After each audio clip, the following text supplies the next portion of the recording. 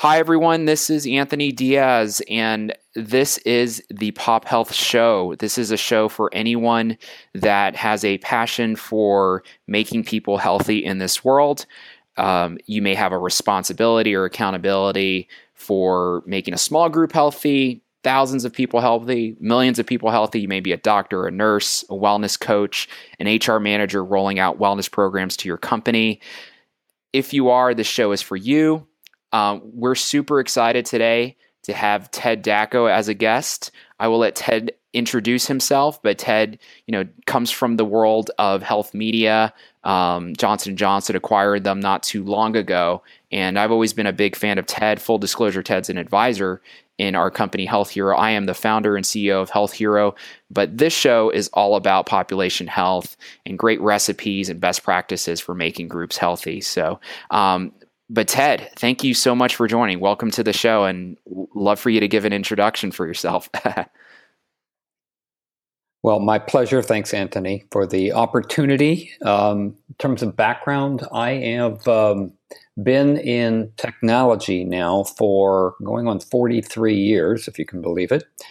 And my background is I have a master's in mathematics, so I'm not qualified to do anything, and particularly be on this show. But I've spent the vast majority of my career in financial software and moved into the health space in, 1999. No, that's great. That's great. I know you're with your background when you moved into the health space, back then. Maybe you can tell a little bit about, specifically your background with like health media. What was your role there? What were some of your experiences in, obviously you had customers and many companies that use your products, your services, your software. Maybe you can talk a little bit about those experiences and some potential stories that happened while you were at Health Media, or maybe there's a company in between 1999, obviously, and Health Media that you want to speak about. Well, there was a short stint with a behavioral health software company that was cloud-based. It was a little premature, a little too early for its time, did billing, patient record, and scheduling. And that one didn't work out all that well. And I was fortunate enough to land at Health Media after that. Started as the VP of sales and moved into the CEO role when the person that they had hired for the job decided to move on and take a job. He actually had come from the manufacturing industry. And Health Media, for those that do not know, was an organization that sort of invented the category of digital coaching. It was based on research done by our founder, Dr. Vic Strecker. And Vic had been doing research in the area of trying to understand if you tailored communications, whether you could drive higher efficacy rates. And he realized that, if you had a health issue, regardless of what it was, whether it was a wellness issue, a disease management, or behavioral health issue, fundamentally at that point, you had two choices. You either talk to someone, either a telephonic counselor or in-person counselor, or you got generic content. And early on in his research, it was based on just brochureware.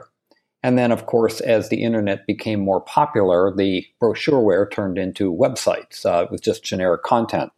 So he would run randomized control trials in various categories, and he wanted to see if he could goose the efficacy of Incidentally, the brochure didn't really do much for you, but it was cheap to deliver.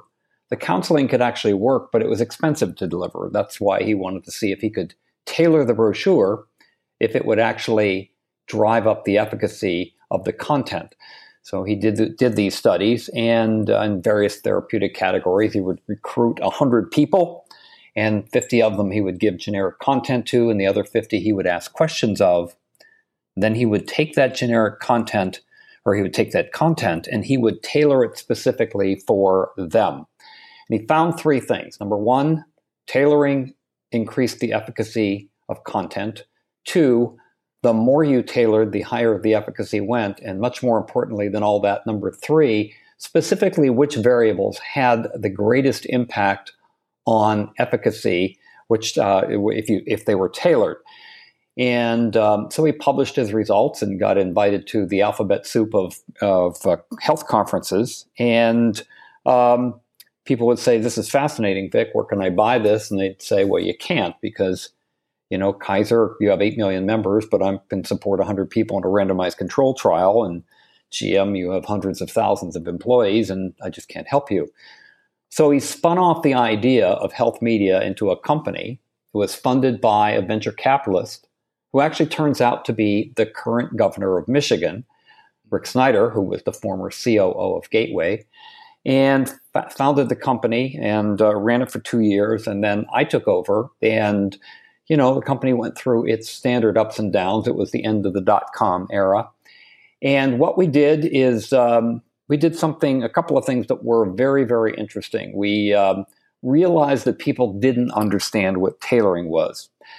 People back then thought tailoring meant Ed McMahon would send you something in the mail saying, "Ted, you may have won $1 million," but they didn't understand the concept. Mm-hmm. So what we did is a couple of things. We very much employed blue ocean strategy as our strategy for how we were going to build the company. And we then went off and invented the category of digital coaching. So what we were actually doing is we were emulating a coaching session, but there was no coach, which was very revolutionary at the time. It's probably, even today, people are not really doing what health media was doing back then in terms of emulating a coaching session. But nonetheless, we would actually write out plans for people that were unique to them all the way down to the sentence fragment level and even the imagery we would use and all those sorts of different things. And we were a blue ocean strategy company for 2 different reasons. One is because we focused, or three reasons. One is we focused on digital coaching, which no one was doing. And the value proposition there was the efficacy of the telephonic coach at the price of the website. So we were able to deliver high efficacy at a very, very low cost.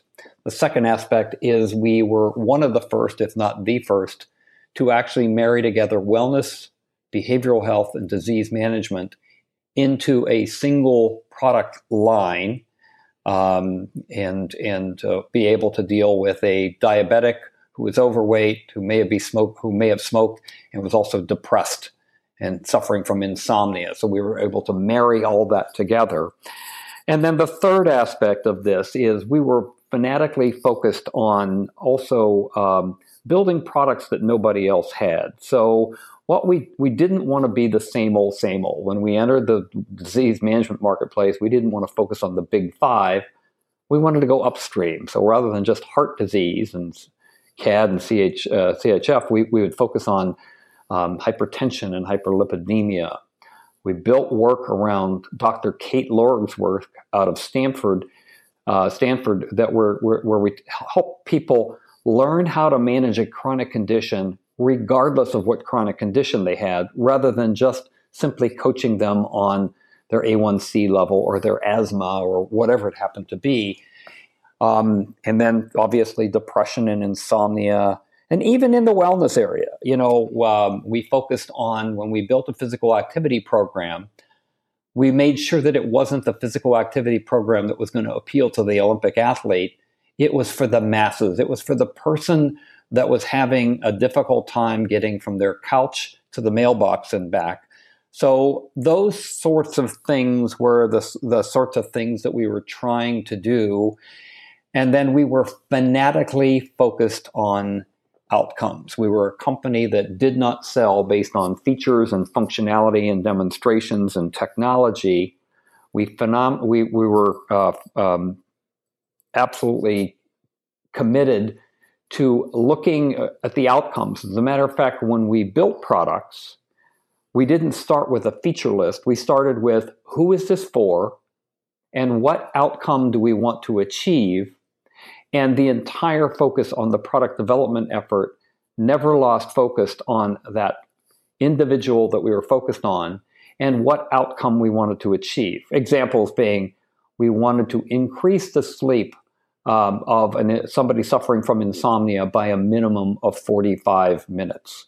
We wanted to lower the depression, the level of depression from somebody suffering from depression by a certain percentage amount or by a certain number.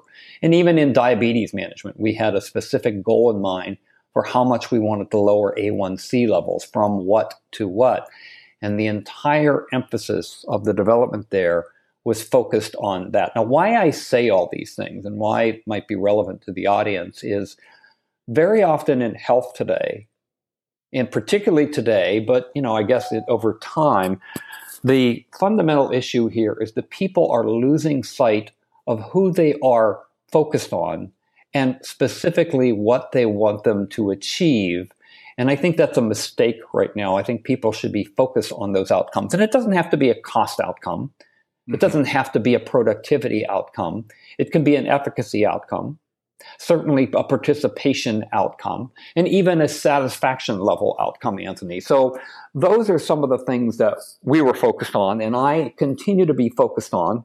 I left J&J in 2010, and I work with earlier stage companies in the health space primarily, not exclusively, but in the health space primarily. But I'm trying to get organizations to understand that just dumping a bunch of features and functions and technology into a health program is not going to accomplish the goal that we want. We have to focus on what the person is that we're focused on and the outcome that we're trying to achieve. Right.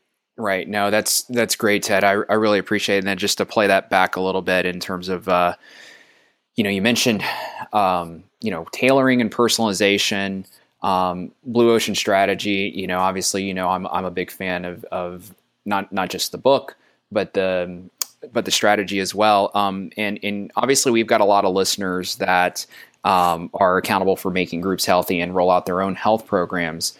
You've also obviously hit it hard here that, what is the outcome? Whatever you're focused on, what is the outcome? For our listeners that aren't familiar with blue ocean strategy, and maybe specifically in the context of, they're rolling out a health program or a digital program for maybe, it's someone listening that is trying to roll out a wellness program for, their employees or a patient engagement program. What is blue ocean strategy, and how can someone in the simplest form adopt that type of mindset to their product or service offering? Well, my favorite example of that they use in the book is Cirque du Soleil. Now, who would have ever thought 20 years ago that you can get a group of circus performers together and put them in a theater in Las Vegas, and people would pay $200-$300 a piece for tickets to see this? Well, Cirque du Soleil, the blue ocean strategy is creating uncontested market spaces, and it's focusing on selling value and upsetting the value chain of conventional thinking out there. And that's that's sort of the concept. And what they did is what the people from Cirque du Soleil did, those performers that they use are fundamentally the people who used to work at Ringling Brothers, Barnum and Bailey. Now there's some ballet and there's some dance in there as well. But what they did is they took this concept and they basically said, let's change completely the way people think about this group, this kind of entertainment. Let's get rid of the animals. There's no reason to do that. Let's get rid of the three rings. We're not going to do aisle concessions, etc. We're going to have a theme like love or whatever the show is. We're going to have music associated with that. We're going to put it in a specific venue, and we're going to try to do a creative concept around that. And in effect, we're not even competing with a circus, even though these are former circus performers. We're competing with entertainment in general, and we're creating a brand new category of event. So that's what blue ocean strategy is all about. And a lot of technology companies in health try to become blue ocean strategy companies. The problem is that they're not focusing on innovation that has value. They're just focusing on innovation. So innovation without value tends to be just technology driven and futuristic. And people don't understand that value innovation is very different than technology innovation. And value innovation only occurs when an organization will align their innovation with the utility of what they're doing, the price and the cost, and focus on people who want to buy and use that innovation for a practical manner. I don't know if I'm making sense when I say that, but it's absolutely. it's Absolutely. a very important concept, because just because you have a technology innovation does not make you a blue ocean strategy company. It could be valueless innovation. And too often today in health, people are just focused on that. Right. Right. Yeah. I love the book, as you know, and, I guess two other good examples, I think, that are kind of recent. I look at like Netflix and, Tesla, even, how is Tesla differing? They didn't just innovate, but they innovated in, categories that matter to the consumer and added, tremendous value. And thus they're, created a whole other category for themselves. Others are following suit now, but obviously, created a category, lead the category in value. Ted, on as the way Blue Ocean Strategy applied to health media, and that you focused on outcomes, you focused on the tailoring and personalization of health. Can you speak a little bit about how that combination and focusing on outcomes, like what kind of impact did that have on the populations you were going after? Like what kind of, just numbers are we talking? We're probably talking, I don't know, hundreds of thousands of users that potentially had their life changed in some way, if I were to guess. Well, that was the other thing, yes, because what would happen is that fundamentally efficacy was driven by the telephonic counselor. Well, if you stop and think about things, with 66% of the population overweight, who's going to counsel 66% of the population? Right. So what happens is that the old value chain of telephonic counseling, whether it was in wellness, disease management, or behavioral health, was focused on the severe cases. Disease management was focused on people who had high cost the year before. Well, turns out, there was a whole bunch of issues around that. So the answer to your question, what we were trying to do is we were trying to deliver, and we were successful in delivering similar outcomes, but to the masses at a dramatically lower cost per use and cost per success number. And you're right, it was, we had hundreds of thousands of participants in each one of our program, which added up to basically millions of participants who took advantage of the health media programs, either through their employer or through their health plan, depending on who was actually the customer was. Interesting. Yeah, no, tremendous, obviously work you did there at Health Media, and, created this whole other category, and others have followed suit. And, obviously, Health Media had been noted as, one of the significant pioneers in the employee wellness arena. So that's great to hear kind of the narrative behind things. Ted, one question I always like to ask our guests is, what is something that you believe that might be somewhat viewed as like, radical, or potentially something you believe that hasn't been proven yet? Maybe there are a couple of one or two themes you'd like to speak about in regards to health that maybe our listeners, we try and stay on the fringes of health topics here that can potentially manifest into mainstream 3 to 5 years down the road, but maybe there's one or two things you would like to speak about. Well, there are, and it might sound like contradictions to what we talked about before in terms of Blue Ocean strategy, but I'm very much into pragmatism and focusing on helping organizations solve problems without necessarily spending a lot of money. And the two things that came to mind when you asked the question, Anthony. Number one, it is amazing to me that organizations do not involve the primary care physician in their wellness initiative. It's just amazing to me that they don't do that. The number one, other than the employee or patient themselves, the number one person who you want in your wellness initiative is the PCP, and you want your employee to have a PCP, and you want them to take advantage of that PCP relationship. And this is especially true now with the Affordable Care Act, because the wellness visit is paid for, so people are still doing things like hiring on-site screening vendors and things like that to come in, which is fine, which is great, etc. Mm-hmm. But the idea here is a lot of this, they don't know. You can identify an issue, but you can't treat that issue through the way it's being done today. But if you involve the PCP, you're involving the diagnosis and the treatment at the same time. And so that's number one. Another example that pops into my mind is, it's interesting. This is also a little bit of I seem to be contradicting myself.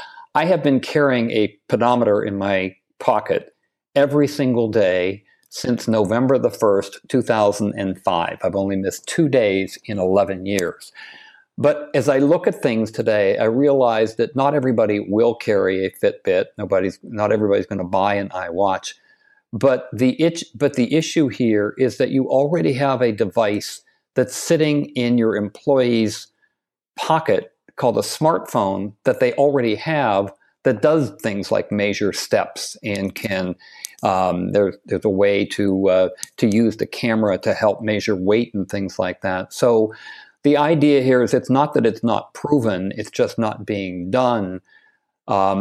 Utilizing existing resources in wellness can have a profound impact on not only the outcome, but on the cost structure if people would just get out of their conventional thinking about and their traditional thinking about how to do things.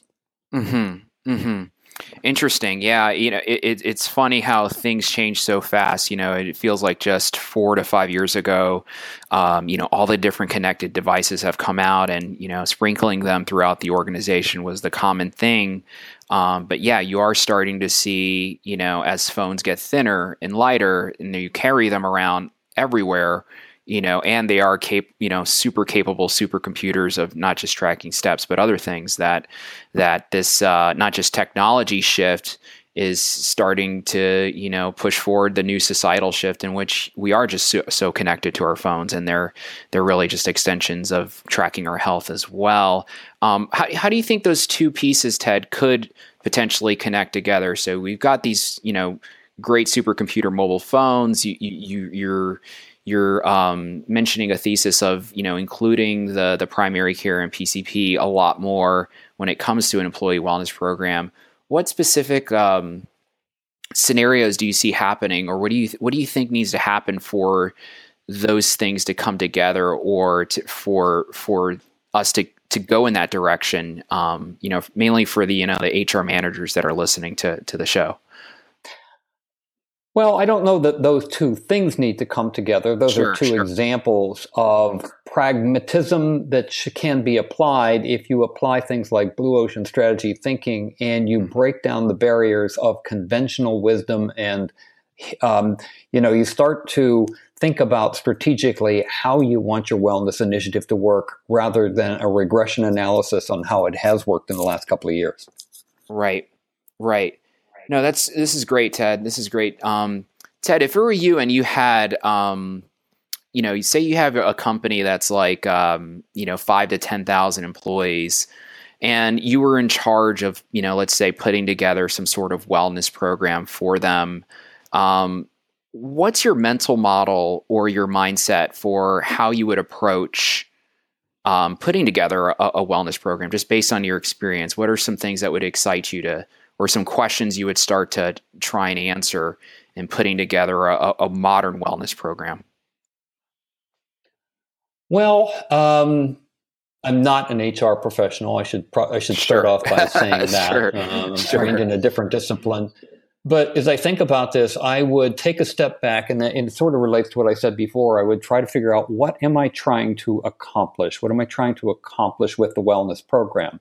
Mm-hmm. And in spite of what I said about outcomes, I think one of the biggest mistakes that the entire industry has made is trying to put a return on investment on wellness. Now, here's my point. Number one, if you look at a lot of organizations and you ask them about their culture and what they're trying to create, they're trying to create a family environment. That's what they like to say. We are a family company. We treat our employees like family. Now, how many people out there put a return on investment on their children or their spouse or their parents. So why are we trying to put an ROI on our employees when the entire purpose of wellness is to keep them healthy, happy, safe, and sound? Now, obviously, there are costs that you want to keep in mind, et cetera. But trying to jump over some hurdle rate on a return on investment, particularly in the area of wellness, when you're trying to prevent an issue from happening, as opposed to in disease management where you're trying to regress back to the mean and all that sort of stuff. So a modern wellness program, I think, is going to be unique to each employer. And I think they should probably think about, what do we want? What are we trying to accomplish? What do we already have in terms of resources that we can apply? And then let's supplement all of that with technology that's going to make sense, that's going to help us meet our goals to achieve what our ultimate purpose is, and not just do what our neighbor did because our neighbor did it, or not do something simply because some industry publication said it was the latest and greatest thing, but it may actually not apply to our own unique needs. That make sense? Absolutely. Absolutely, Ted. I think that was very helpful. That, it's a great mindset, I think, to approach, obviously, any type of program for any organization that they need to roll out, but, specifically in employee wellness, I think that helps out a ton. Ted, this was great. We, as you know, we try and keep these shows, quick, punchy, at least under 30 minutes. It's been great having you on the show. We'd love to have you back, eventually. And I guess for our listeners out there, is there a way that you would like to be reached out to, or a way that people can consume your media or interact with you online that you'd like to mention? Well, yeah, you can reach me at tdacko@me.com. I do have a Twitter account called Ted Dacko. I haven't done a lot of tweeting in the last month or so, but you can reach me that way. And my website is arbordakota.com. That's the name of the company, my consulting company. Great. Well, super, Ted. I think this is tremendous and will add a lot of value to our listeners. And Ted, this was great having you on the show, and happy holidays. This was great. Thank you so much. Thank you. Okay.